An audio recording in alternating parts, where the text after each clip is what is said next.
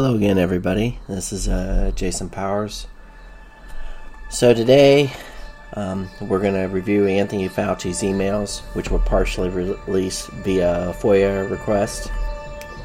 So far, over 6,000 pages were dumped to the public for consumption. We'll read a few of them and tie them off to Abby V, a spinoff of Abbott Labs. Joe Biden ignored the 77th anniversary of the D-Day operation that liberated Europe within a year. One will reflect on his lack of patriotism while remembering the courage and valor in comparison to the present-day malaise reflected in New York Times Mara Gay's analysis.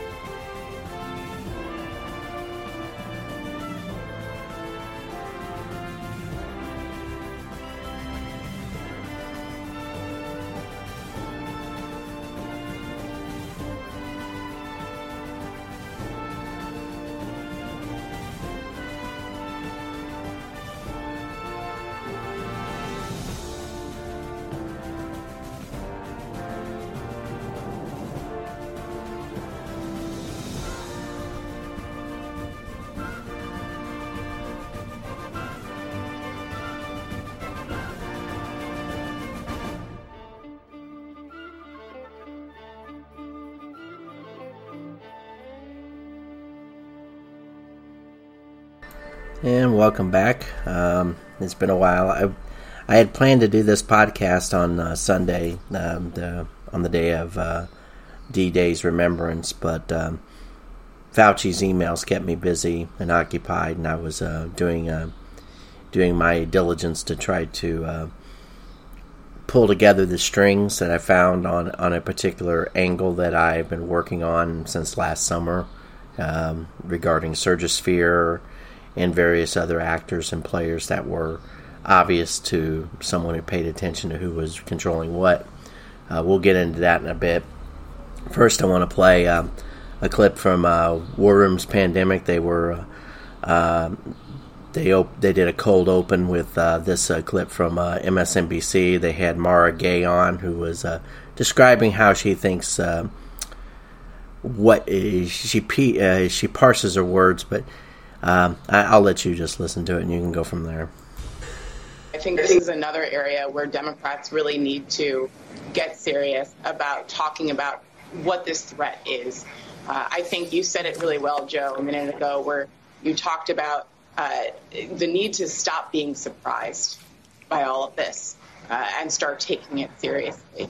You know, it's really concerning to me that the Democrats haven't just gone ahead at this point and said we're doing this on our own in terms of getting a commission together to explain to the American people how we allowed the insurrection to take place in the Capitol. I think that really needs to move forward swiftly.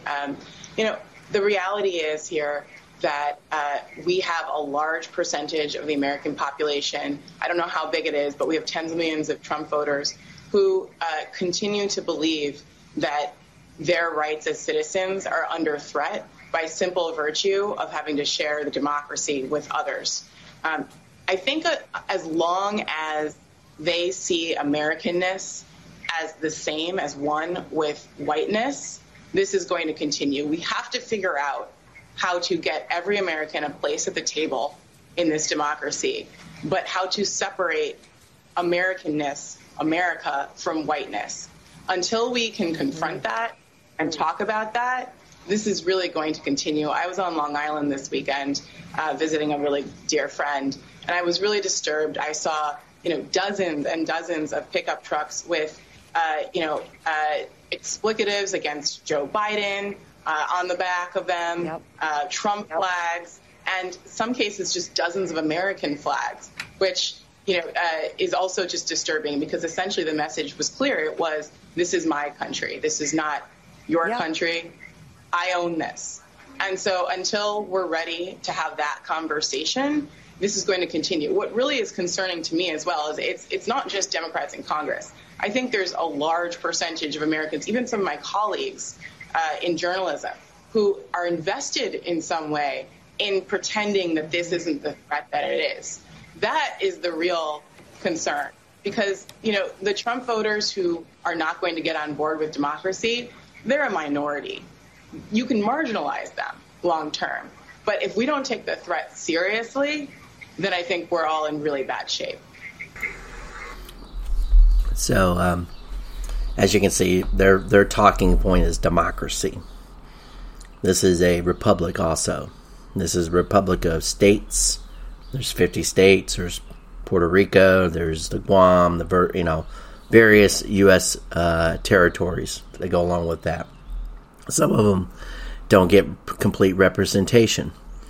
Puerto Rico, for example. That being said, we do support them, and I support anybody who claims to be a United States citizen. What she fails to illuminate in her conversation with herself in that piece or that description is that she thinks that this ownership idea is a bad idea. That's what she's really mad about. These people do feel a certain amount of ownership. We feel ownership for our families, our lives, our land, our jobs, where we go to have recreation. She isn't the only person. See, this is a compromise. This is a compact that we signed on to. The U.S. Constitution, by the way. And we know that we're being abused.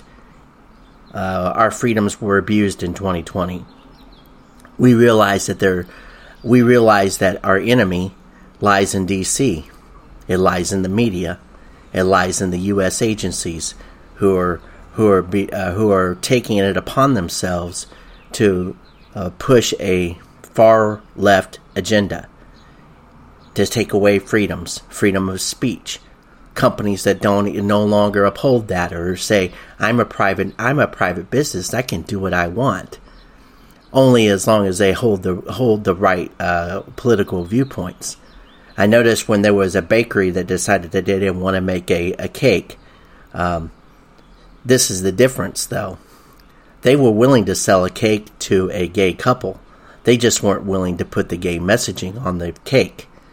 By the way, that's an artistic expression. Forcing someone to provide for you a service of artistic expression that you don't agree with is not within your right. Just like it seems to be that if someone decides that your memes are unsat, they can delete them. I have a feeling if I was going to come with a negotiation of you're going to act as a publisher online as a platform, for example. We're just taking free speech, for example. I didn't mean to segue, but it's a good segue because we're talking about rights. If we're going to look at it from the standpoint of if you're going to censor someone's speech or do what you're going to do, here's the negotiation point. You can remain on the platform. We want to delete your account. And if Google or say or YouTube or Twitter wants to say that your video is unacceptable and take it down, maybe that is well within their rights. I'll concede that. But they can't take away all your rights. They have to allow you to remain on the platform. They can't close your account. They can't close all your video library or all your other prior tweets like they did with Donald Trump, even though those are archived. What I'm saying is they can't take away your voice. They can take away, they can decide to be a publisher and act as a publisher, which is what they're acting as, because they're saying that we don't condone your speech. And by the same token, they should allow you on the platform. And if you're within their acceptability guidelines, then they allow you to do it. That being said, they only have they only do it for one side or one political argument, which shows their lack of shows a lack of Americanism. It shows a globalistic objective, which is to allow people around the globe to do whatever they want, but to censor Americans. They're no longer an American corporation. The reason why America is so important to a person, someone like this particular woman who sits on the New York Times editorial board, is that without freedom, you have nowhere to go to. There is no other country that is upholding freedom, and we're already severely compromised in those regards. Trying to become like China is, in a word, stupid. In another word, it's just evil. To think that China's really free, there was an example of a blogger who, because he spoke out about an incident involving the Indians and the Chinese in a conflict where the number of people who wound up dying, and this was last summer, the blogger was sentenced to 8 months in prison for reporting on it. How would you like that, Miss Reporter, if we put you in jail for something you said in the United States that didn't conform with the Washington, D.C. platitudes that are pumped out, or the propaganda? See, all these people are propagandists. I mean, all you got to look at is who they work for or who they worked for. Like Nicole Wallace or George Stephanopoulos, they worked in communications for the White House, and they are on TV, pumping out the same left-wing talking points. Or in case of Nicole Wallace, she's just a Bush shill. But Bush and Obama and Clinton have coalesced as a unified agency, super party of external POTUS power. They're using the agencies to control the United States of America, because they have their implants, their DC operatives who are loyal and beholden to them, and they operate through them. That's why Trump couldn't get what he needed to get accomplished. This idea that Trump is the issue? No. Trump was an American success story, and they know that. He was. Before 2015, they weren't besmirching him. CNN would have him on TV. MSNBC would have him on TV. He was on NBC for God knows how long, 10 years at least. I think he was a fourth-rated show in like 2005. On all the networks, he was the fourth-rated show overall by Nielsen, if I'm not mistaken, because I looked at the Nielsen ratings for one reason or another. What I'm saying is this idea that that Trump is the issue, or Trump supporters are the issue. The only reason why they supported Trump is because he had a idea about what America had fallen behind on. I'm sorry, I know where she's coming from. She's coming from the hard left. She's coming from the Obama socialism decline that she wants. She wants this country to burn to the ground. She doesn't care. She's in media. As long as she's a toady and carries the company policy line, she'll never suffer. She complains about going and visiting a friend and seeing American flags and patriotism. It's so tiresome to hear these women whine about who they think they are and what's being held back from them. There was another psychologist who went off on a rant or whatever about how she wants to take out white people. I'm really starting to find out how racist some of these women are. They're just absolutely abhorrently racist. They don't even care. And here's the funny thing: there's plenty of white people out here that hold those kind of prejudices and racism in their hearts. Yes, they do exist. I'm not going to deny that. No one should. That just means that they're just shitty people. There's plenty of shitty people in all professions, in all walks of life, young and old. The younger ones, unfortunately, are just too stupid and never learn. The older ones are just too set in their ways and won't change. But this is called a country. There's 330 plus million people in this country. There's going to be all kinds of different viewpoints. One viewpoint that we all should have is you should want this country to stay together. You should want to support and defend the Constitution and the rights within. Because when you lose your due process rights, when you lose your freedom of speech, when you lose the freedom to defend yourself against all incoming attackers, thinking that taking away people's guns is the only thing that left wants to do. They're so hung up on that. You know why? Because once they take all the guns from everybody, they're going to come out and they're going to slaughter everybody. Because these people are just downright despicably evil. I'm not projecting that on them. I know that's their reality. Once you're defenseless, what are they going to do? They're going to say, "Aha, I got you." That's exactly what they're going to do. They're liars. They're cheats. They steal. They stole an election. They refuse to think that. They think that we're too stupid to realize that Joe Biden is not the most popular president ever in the United States of America. He just isn't. It doesn't matter what their polling says, because the polling is all bullshit. And the fact that they poll oversample the Democrats and undersample the Republicans, and probably only sample the independents they can get home. And oh, by the way, if this is calling somebody at home, most Republicans don't even respond, because a lot of them don't trust to answer questions to particular pollsters. So their polling sampling is in error. So we know it's all bullshit. And of course the Democrats, the people that have been sold this propaganda for the last 5 years plus, actually probably since ever since Obama took office, but in particular since the Trump administration or the Trump candidacy was started, they've ginned up the propaganda to hate him at every turn. And you know who's behind a lot of that?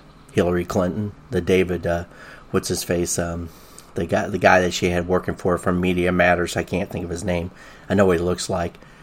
Anyway, it doesn't really matter. The point I'm going off on a rant here was that this lack of patriotism is just abhorrent. So we're going to move on to the next topic. Well, D-Day was obviously the most important single fight of that war. And, of course, had we lost it, there's no telling what the outcome would have been.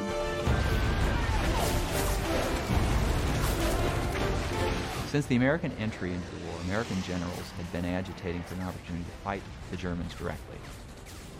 The D-Day invasion of Normandy in June 1944, represented the cutting edge of this offensive.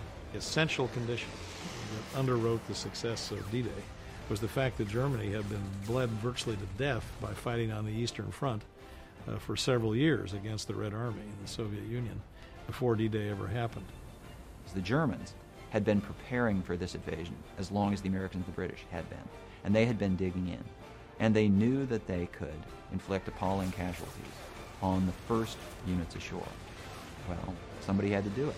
And so the soldiers went, and indeed, those first units did suffer very high rates of death and wounding.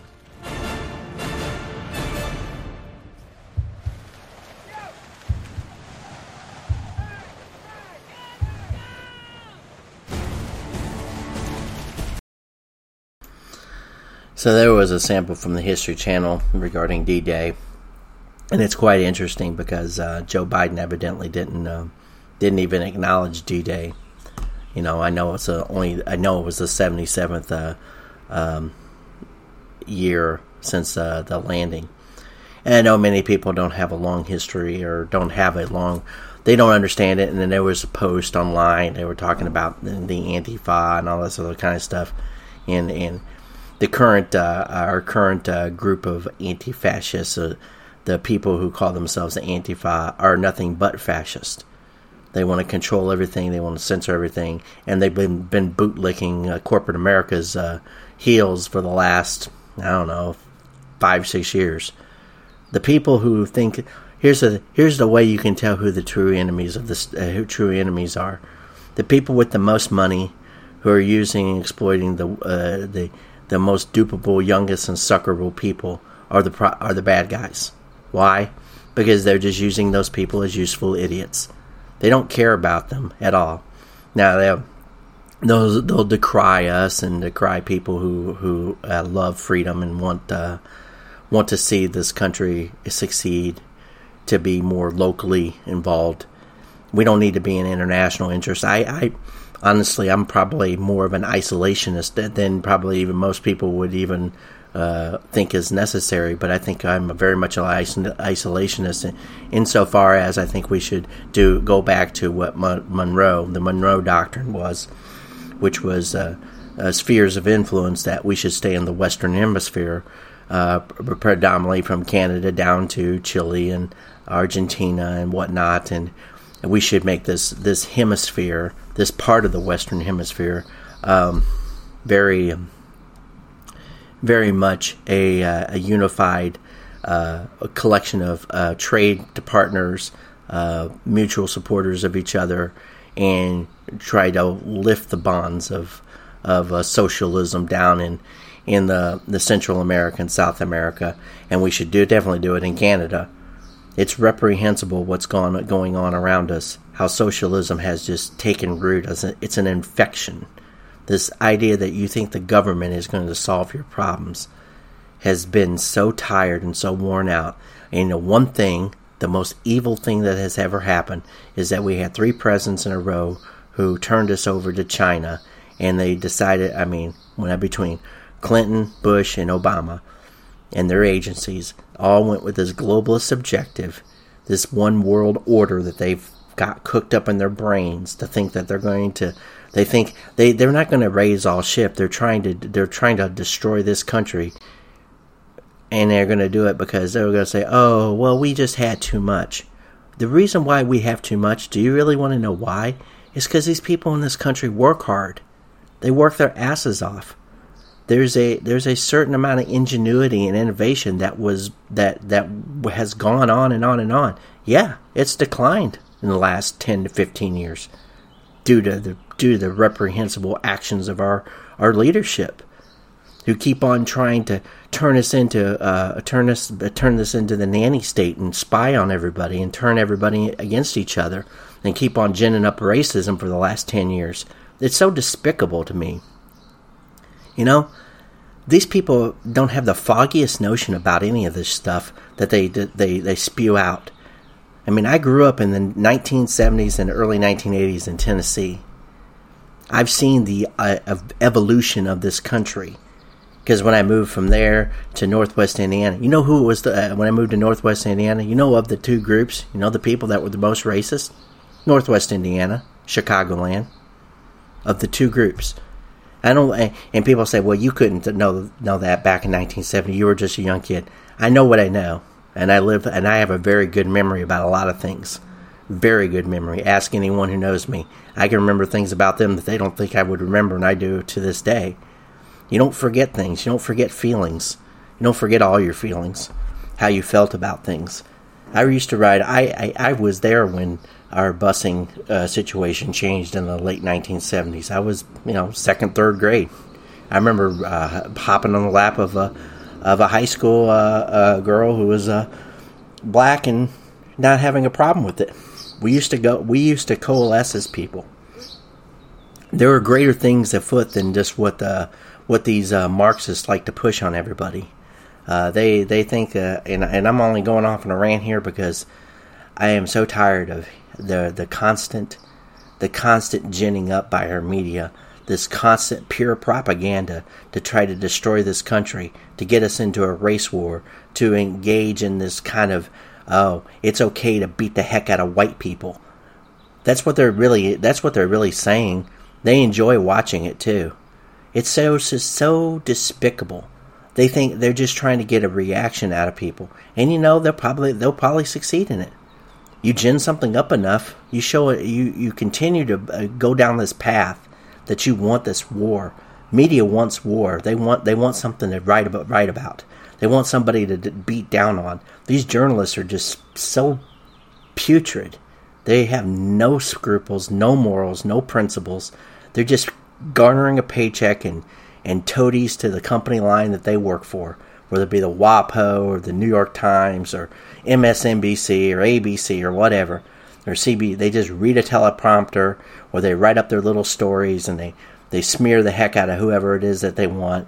They've used Trump as the reason why they hate Trump so much or show Trump as hate. They want to tear him down because he was an American success story. Now, I know there's Democrats out there that say, oh, he was a bankrupt guy and this and that, and oh, the Central Park thing and all this. They throw up all this garbage. It's so old. It's so tiresome. It's like, God almighty, move the fuck on. You are so retarded. You won't even you can't even focus on. You won't even focus on anything that's even relevant to today's world at all. That's what really bugs the shit out of me with these people. They dwell on the past. They live in the past. You know why? They do everything they were taught not to do. They'll do just the opposite, just to spite you, just to spite this country. Live in the past. Okay, can you fix the past? Oh yeah, we can. We can get reparations. You think it's morally right to go and steal from somebody and say, well, because your ancestors were, doing something wrong back in 1860, you by God ought to pay for it. How the hell does that work? They weren't alive in 1860, and neither were you. You don't deserve something from somebody solely based upon that. That's the South African model that they've been trying to push an agenda on. This is why I've come to really, really despise people like Barack Obama. He gets on TV and he talks about Trump. He is such a poisonous rattlesnake. And you know what's sad? Is I voted for him in 2008. I can say that. I didn't really have much of a choice. John McCain is an asshole too. He was a despicable warmongering fool. So it's a false choice either direction, which means that you always should have a third-party candidate. Unfortunately, the corporatists don't want a third-party they don't want a third-party candidate, so they have to buy somebody else off. Because corporate America wants to buy off people. Well, it is no longer corporate America; it's corporate China. I'm going to coin a new moniker today. It's corporate China. So that's who you're up against. Now, let's get to the money shot of this. I will save the best for last, I guess. So, emails. Fauci-gate took hold, and what I came to realize, or at least what I think I came to realize, is Mr. Fauci was, and I started researching him last summer, so I got a little lead up to this, but I wrote a paper here regarding his dealings, and I have the evidence embedded in it. I've linked it in the description. It's titled "How to Make a Killing Off a Vaccine," quote unquote, while appearing impartial. And we'll just go with this. Assume gain of function and lab leak. Once you know it's out, what do? Hypothesis: this health system works off money, but Fauci, et al., control outcomes through journals, FDA, NIH, and WHO. They decide who wins. So journals and MDs. Surgisphere's Dr. Desai and Brightham's Mandeep Madra wrote the journal articles to kill hydroxychloroquine, assisted by Dr. Lindsay Baden. Baden also works at Brigham Women's with Dr. Mandeep Madra, a cardiologist and director at Brigham. Dr. Baden is additionally a New England Journal of Medicine deputy editor who could get such shoddy papers into the New England Journal of Medicine. Dr. Baden works with NIH's Collins and Fauci. Baden knows Tony well enough that they did an interview together on January 27, 2021, and corresponded back in February of 2020. Dr. Baden, through the New England Journal of Medicine, wrote a nasty editorial regarding the Trump administration response on October 8th, titled "Dying in a Leadership Vacuum." This article praises China while throwing Trump under the bus. This article is refuted starting on page 218 of my book. I included a link there.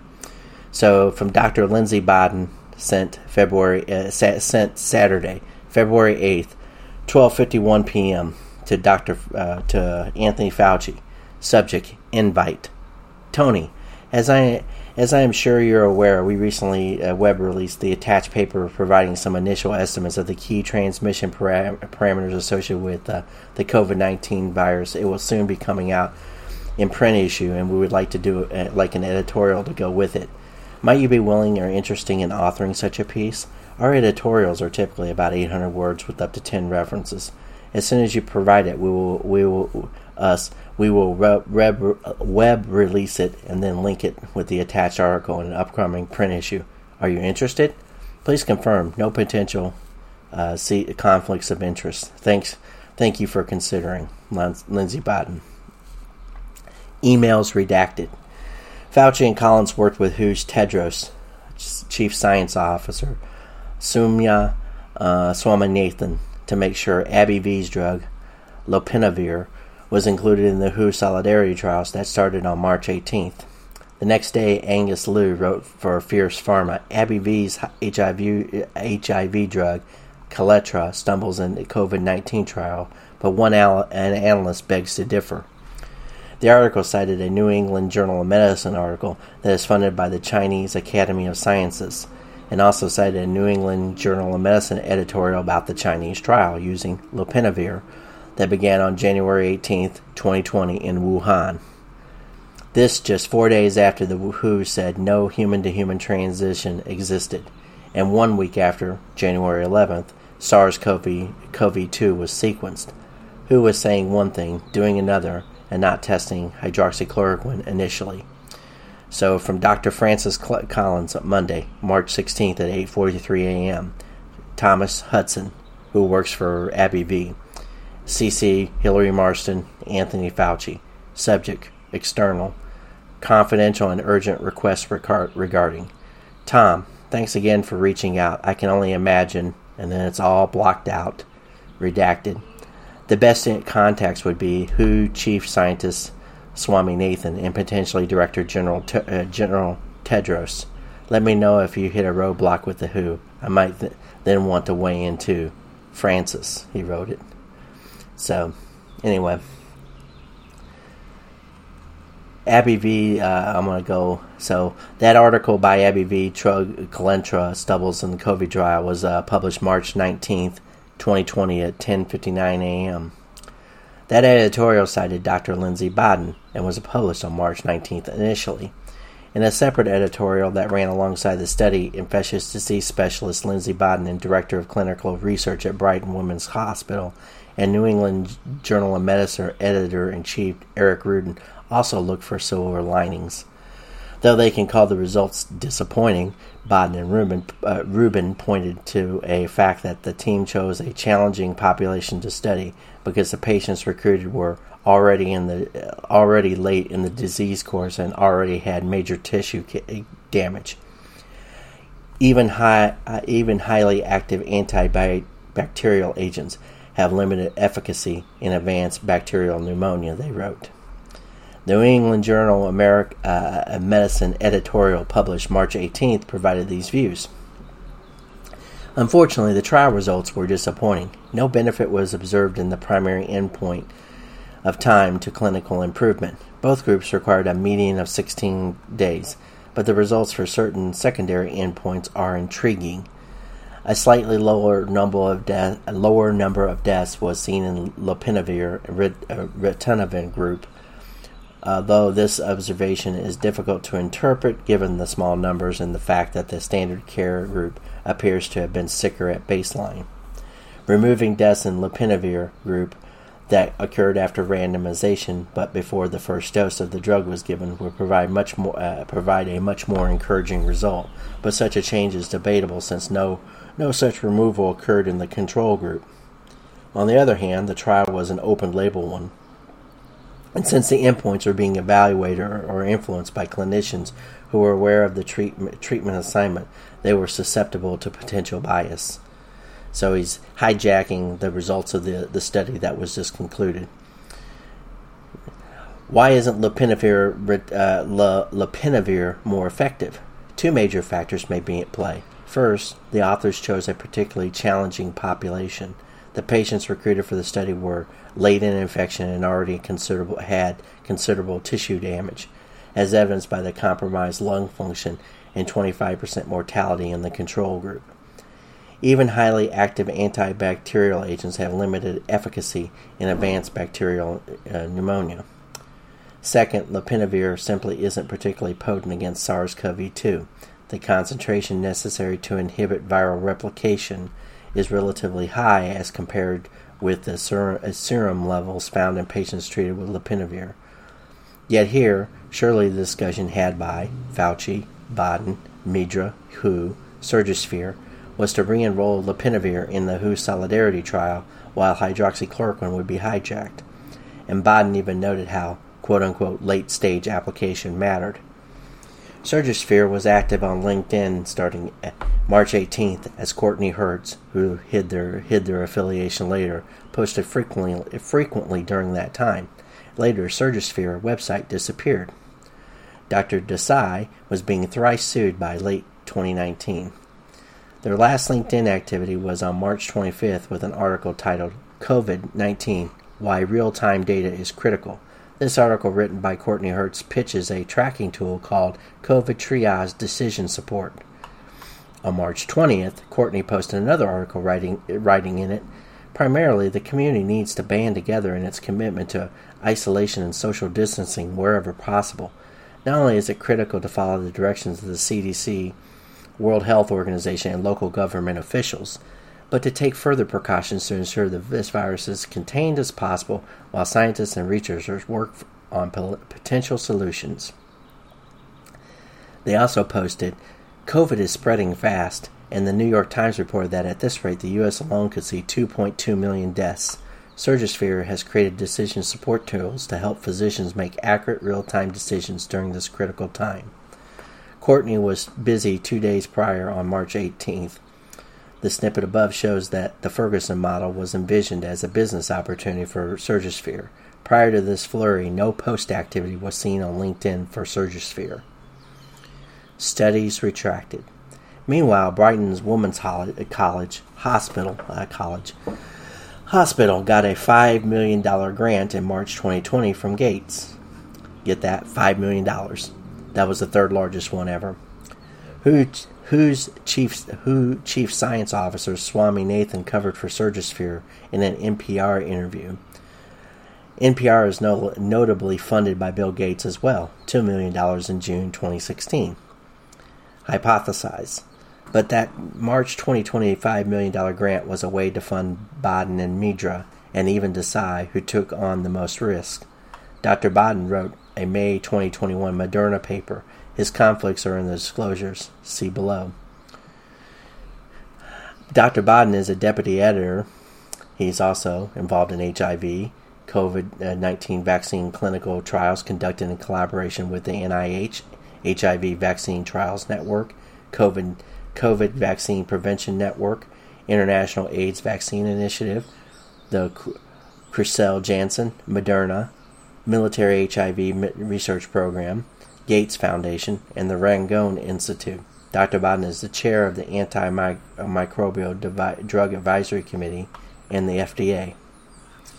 Baden's key conflicts and tools: Moderna, HIV, Gates, FDA, and the New England Journal of Medicine. Thus, Brighton's March 2020 grant came about for a reason. The result needed for Moderna's expedited approval, but landed 1 year prior to the study's actual release. Sample size in the study was 13 patients. So this is the May 2021 study that was just released. So the abstract says SARS-CoV-2 proteins were measured in a longitudinal plasma samples collected from 13 participants who received 2 doses of mRNA vaccine. 11 of the 13 participants showed detectable levels of SARS-CoV-2 protein as early as day 1 after the first vaccine injection. Clearance of detectable SARS-CoV-2 protein correlated with production of IgG and IgA. So that just to give you an idea of what that study was. So they tested 13 people. Not exactly a ringing endorsement. Why only 13? I mean, if you're going to do a study, why could you only get 13 participants? Why wouldn't you have gotten, at least 50, I would think. I mean, that's at least a reasonable sample size. Dr. Baden ETL wrote positively about remdesivir from one lone cherry-picked study trial. More tellingly, Brigham's Women's Hospital launched 2 remdesivir trials on March 26, 2020. Dr. Baden published that editorial related to remdesivir in close concert with the critical one of Trump's administration on September 30th.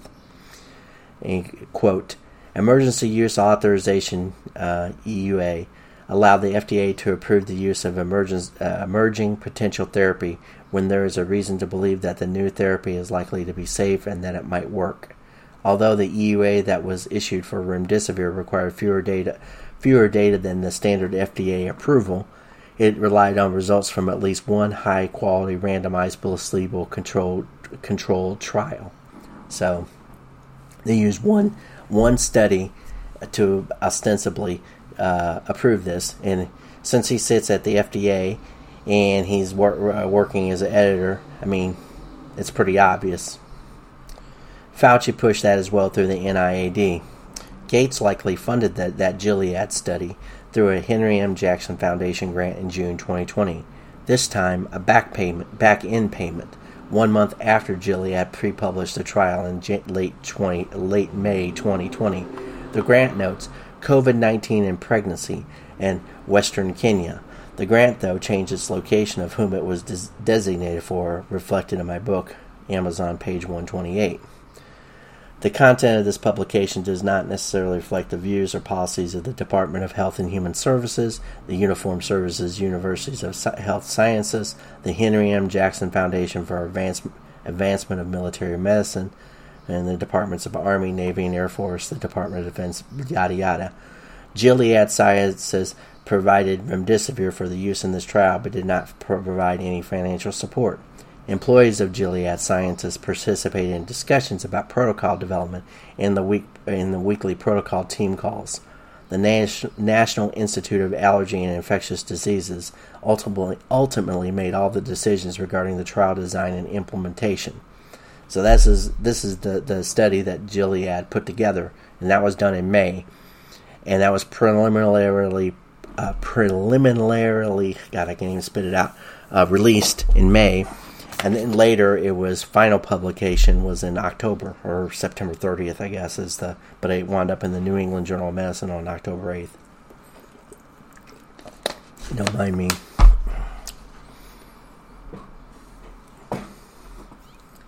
Got somebody outside. I thought I'd wait for a second. So, WHO drug trials. AbbVie attempted to gain a foothold with their HIV drug, lopinavir. Two different representatives, Tadish Hudson, approached Fauci and Francis Collins on January 30th and March 16th. They got an audience the second time. Gilead as well, who has numerous FDA board seats, were hard at this objective too. They got 8 board seats of the 55, so they have a substantial foothold on the FDA in terms of pushing their products and agenda. Dr. Bodden has an FDA seat on the Antimicrobial Advisory Board. The WHO paused a study on hydroxychloroquine in their Solidarity trials. The WHO, the US-UK recovery trials, quadruple dosed their patients in late stages of COVID-19. The key objective here, kill off hydroxychloroquine, even as the Chinese, South Koreans, French, who later had their Gilead issues, were actively promoting hydroxychloroquine as a therapeutic in March 2020. The FDA nixed hydroxychloroquine as an alternative in June 2020 as the American Association of Physicians and Surgeons sued the FDA. Fauci was equally quick to throw hydroxychloroquine under the bus. The scientific data is really quite evident now about the lack of efficacy. Actually, the compendium of studies located here, which is there's 260 trials that have been done, reflect more of what Dr. Harvey Risch of Yale noted early on. Fauci, Collins, the WHO, the FDA, New England Journal of Medicine, along with Bill Gates, funding and media tours, killed hundreds of thousands of people with these delays and tactics. Selecting expensive drugs, designing studies to undermine hydroxychloroquine, with in vitro evidence of hydroxy working going back to 2003 with SARS-CoV-1, shows a certain mindset that you don't encourage. Yet, it appears this is your new medical paradigm. Many doctors took highly critical notice and were promptly silenced by social media platforms, Facebook, Twitter, LinkedIn, owned by Microsoft no less, for speaking out. Isn't it telling who stood to gain and who was reaching out to the NIH, Collins and Fauci in particular? So we'll go to that. There's a couple money angles here. The one is, so Francis Collins sent a message on February 26th to Michael Milken of junk bond fame. You guys might remember him if you've read Den of Thieves by James B. Stewart, who won a Pulitzer Prize for his reporting on Michael Milken and Ivan Boesky and a few others in that regard, tied to mid-'80s Wall Street. So Michael Milken has reformed himself. He has the Milken Institute, but he's also still involved in making money. He walked away with a lot of money in 1990. So this has been about 30 years. So his name has been off the radar for quite a long time. But here's Francis Collins. Hi, Mike. Thank you for your call on Monday evening. I've reached out to Tony Fauci, and he's interested in speaking with you about how your connections with philanthropy and industry might help, as well as we face a major challenge for coronavirus. I'm CCing Tony on this email, and his cell phone is, and it's blocked out, giving him your coordinates. Best Francis. See, there's another email where he's talking about Francis Collins talks to not Tony Fauci, but talks about Michael Milken, I think, to Tony Fauci. And he talks about, we've done some work with him before, and yeah, he has a history, but he has a lot of connections, and basically it's Michael Milken is getting front door service during a crisis. Now, this was February 26th, so they already knew what they were trying to do. This is prior to the panic alert that they were pushing. But February 26th was it's probably about the same time that Nancy Pelosi was in Chinatown with her constituents and was walking around and saying, "Oh, it's okay, mingle, coalesce, go all around," and stuff like that. Saying one thing and doing another. The hypocrisy is just so profound. And we're not talking about a little hypocrisy. It's the same hypocrites that complained about Trump's, a matter of fact, what's his face? There was I'm getting off on a tangent here, but what's his name? The Washington Post guy who broke Watergate. Bob Woodward, who wrote a book about Trump and tried to lambast him over his response to the coronavirus and downplaying its impact on our population. No, he was doing what most leaders do. They try not to panic people. He didn't say it didn't exist. He didn't say it didn't have any impact, couldn't have any impact. He didn't know what he didn't know. He's a politician at this point, or a businessman. He's not a virologist. He's not a health expert. And these people may consider themselves health experts, and they might know anything, but they've turned into nothing but bureaucrats who are just looking to hustle everybody. So they're actually worse than Trump. You know why they're worse than Trump? Because they've been there for years.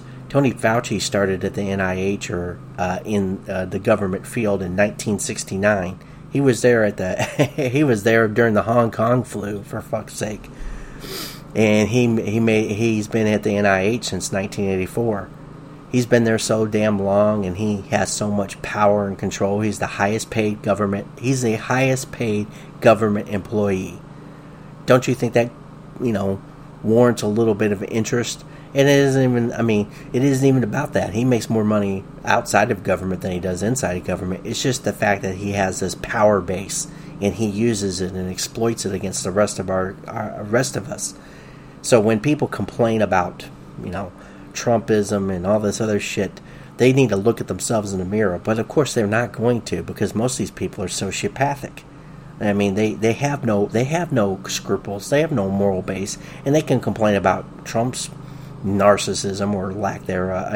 They may pretend to think they understand Trump very well. He's a showman. He's a marketer. He's an advertiser. He's a billionaire, and he's resented by all the other billionaires who want to run this country literally into the ground in many cases. So I'm not going to take moral lectures from them.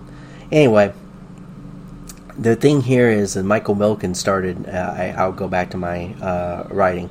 Michael Milken is smart, but his interest in all the COVID-19 trials as shown in these Google Docs. He has a Google Docs that's up, and it's an enormous spreadsheet. It has every vaccine trial, every treatment. It's not him, obviously. It's his assistant, but nevertheless, he hired someone or has somebody who is putting all this information together for him. So, I mean, and you say, well, whatever. I mean, that's his right to have somebody do all that. But it's a money play. It always is. No one's doing this they're not doing this for shits and giggles. They're doing it because they want something out of it. I don't know what that exact money play is, so I'm not going to completely indict him on that, his connections to this particular email thread. But I'm just saying he's not in the market for just no reason. His philanthropy is a guy, well-honed guys. People who run to philanthropy after they've been convicted of something, or run to God and wrap themselves in swaddling clothes and can't project themselves as actually being a real person, tells you something about them. They have to remake themselves. That's what Bill Gates did after believe me, he looked like, if you go back to Bill Gates's quote unquote depositions and subpoenas from the antitrust days of the 90s, late 1990s, like 1997, 1998, whenever he was deposed. Look at his body language. Look at his responses. Look at how cagey he is. Look at the disdain in his eyes for being asked questions. He comes off looking like a sociopath. And then he rebranded himself as, I'm Mr. Philanthropy Guy. I mean, he started something in 1994, but if you go back and look from 1994 to 1999, he wasn't really doing anything. But in 1999, he started Gavi. He started all these big vaccine things. He went right down. He knew why, because he knew vaccinations is a good little money hustle. Plus, it also has the potentiality to be used against people, which is what he's determined. I think he's spurred on by pure revenge. That's just Gates. This has nothing to do with Milken. But what I'm using is to correlate these. These people are highly, highly sociopathic. They don't have a lot of care, or they don't care for people. They just use their money to buy influence and to get people to believe in it. And many people believe whatever they're told when they're given enough money to believe that. If I pay you $400,000 a year, I'd say about 95% of us will go right along with whatever our boss tells us, as long as he keeps on paying us. We'll go through the motions. We'll try to do good, maybe, in our own way, but we'll always be hijacked by our boss, and our boss will say, well, I have a different approach to things. And you'll start to question, but then you fall in love with the money, you fall in love with the lifestyle, and then they got you, because they know nobody wants to go backwards. They're gonna use They're using avarice and greed against people to get them to do what they want. So, anyway, he's got a $500 million company called Silver Rock Financial LP. Milken's name came up in the Fauci emails, as the snippet above shows. But isn't it highly unusual that the only employee listed on LinkedIn tied to Surgisphere happens to be a guy that wrote for Desai? Desai was a book publisher in 2008 at Duke, and also a Milken Educator Awards profiled. So that guy, Thomas Koensberger, is dead since 2018. So I find it interesting that the only employee that was listed for Surgisphere just happened to be somebody that Michael Milken has his institute, the Milken Educator Awards is tied to them. It's just an oddity. It's just highly unusual, because we're talking about a company that was fairly off the grid, and suddenly popped on the grid, and his and was basically guilty of manipulating all kinds of data, and refused to release the data to the general the public. So their studies got retracted. Surgisphere's CEO also just happens to co-author with Yan Ma of the Milken Institute a chapter for JAMA. So Yan Ma was a guy that they just did a chapter for a publication, the Journal of American Medicine. So I don't know if there's really any connection there. It just so happens the Milken Institute is just a stone's throw from the White House, and it happens also that Milken is tied to the former Treasury Secretary Stephen Mnuchin. I can't even, you know who I'm talking about. He had some interaction with Milken, but it also ignores the fact that Dr. Francis Collins thinks highly of Michael Milken, and he does. I mean, if you go read the Fauci emails, the email that Collins writes doesn't throw him under the bus. It's called, he's had some trouble in the past, but we can use him. So they're using a guy who's a convicted felon to help them out with whatever, fundraising and protocol. And of course, we know there was a lot of that going on. So I haven't dug into Michael Milken that far. I just think that there's some kind of connection when you have a convicted felon and a serial data manipulator and Dr. Desai of Surgisphere. It doesn't make any, these two people had to, there's a very small connection there, but they are part and parcel to two halves of a coin. So, if there was an FBI out there that actually wanted to do half the investigations that they do on the Trump people, they'd be hard after it with this guy, Desai, and it shouldn't be no problem. They have the agents, they have the interview powers, they have all the powers of the government that generally to investigate whether something, and of course they've already got the redacted emails. They already know what was redacted off the Fauci emails. I hate to, the crime here is that they were trying to money hustle, which is what the final piece is, and this is short. So Moderna was the ultimate big winner, helping Robert Langer of MIT, Moderna's co-founder, Gates connected. They were involved with microchips, aka Dara Bioscience stakeholder. Gates is still a stakeholder in this spinoff of Langer, and Langer was the FDA chairman in 1999 through 2002. But now he's a billionaire off of the mRNA vaccine, according to Forbes. This from a company that never brought a product to market until 2020. It also appears that they had an inside track. Gates gave Moderna $20 million in investment capital in 2016 and 2019. Moderna's vaccine was prepped by February 7th from that sequencing obtained on January 11th. CEPI, Gates founded and funded, was a key to Moderna's funding the mRNA 12 vaccine, according to the SEC. So this is actually an SEC article, so I'll read directly from it. So SEC, so security. Moderna announces first participant dosed in NIH phase 1 study of mRNA vaccine. 63 days from sequence selection to phase 1 study dosing. So this was published on March 16th at 12:42 Eastern Daylight Time. So it was published the very day that, I guess you could say things started to get crazy and locked down. And this was published from Cambridge, Mass. So let's see if I can read So this was the phase 1 study. Let's see here. What's the big part of this? To the phase 2. Okay. Here's the money shot. On January 11th, the Chinese authorities shared the genetic sequence of the novel coronavirus. So we're trusting that we trusted the Chinese to give us the sequencing, which is quite entertaining. We assume this is everything that needed to be shared. And why would we expect it to be?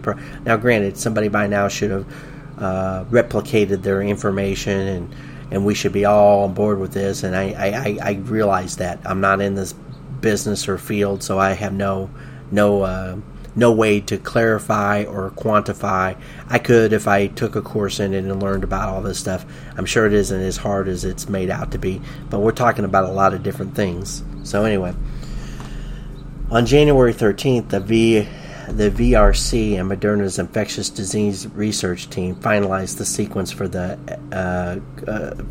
SARS-CoV-2 vaccine, and Moderna mobilized towards clinical manufacture. The first clinical batch was completed on February 7th. and underwent analytical testing.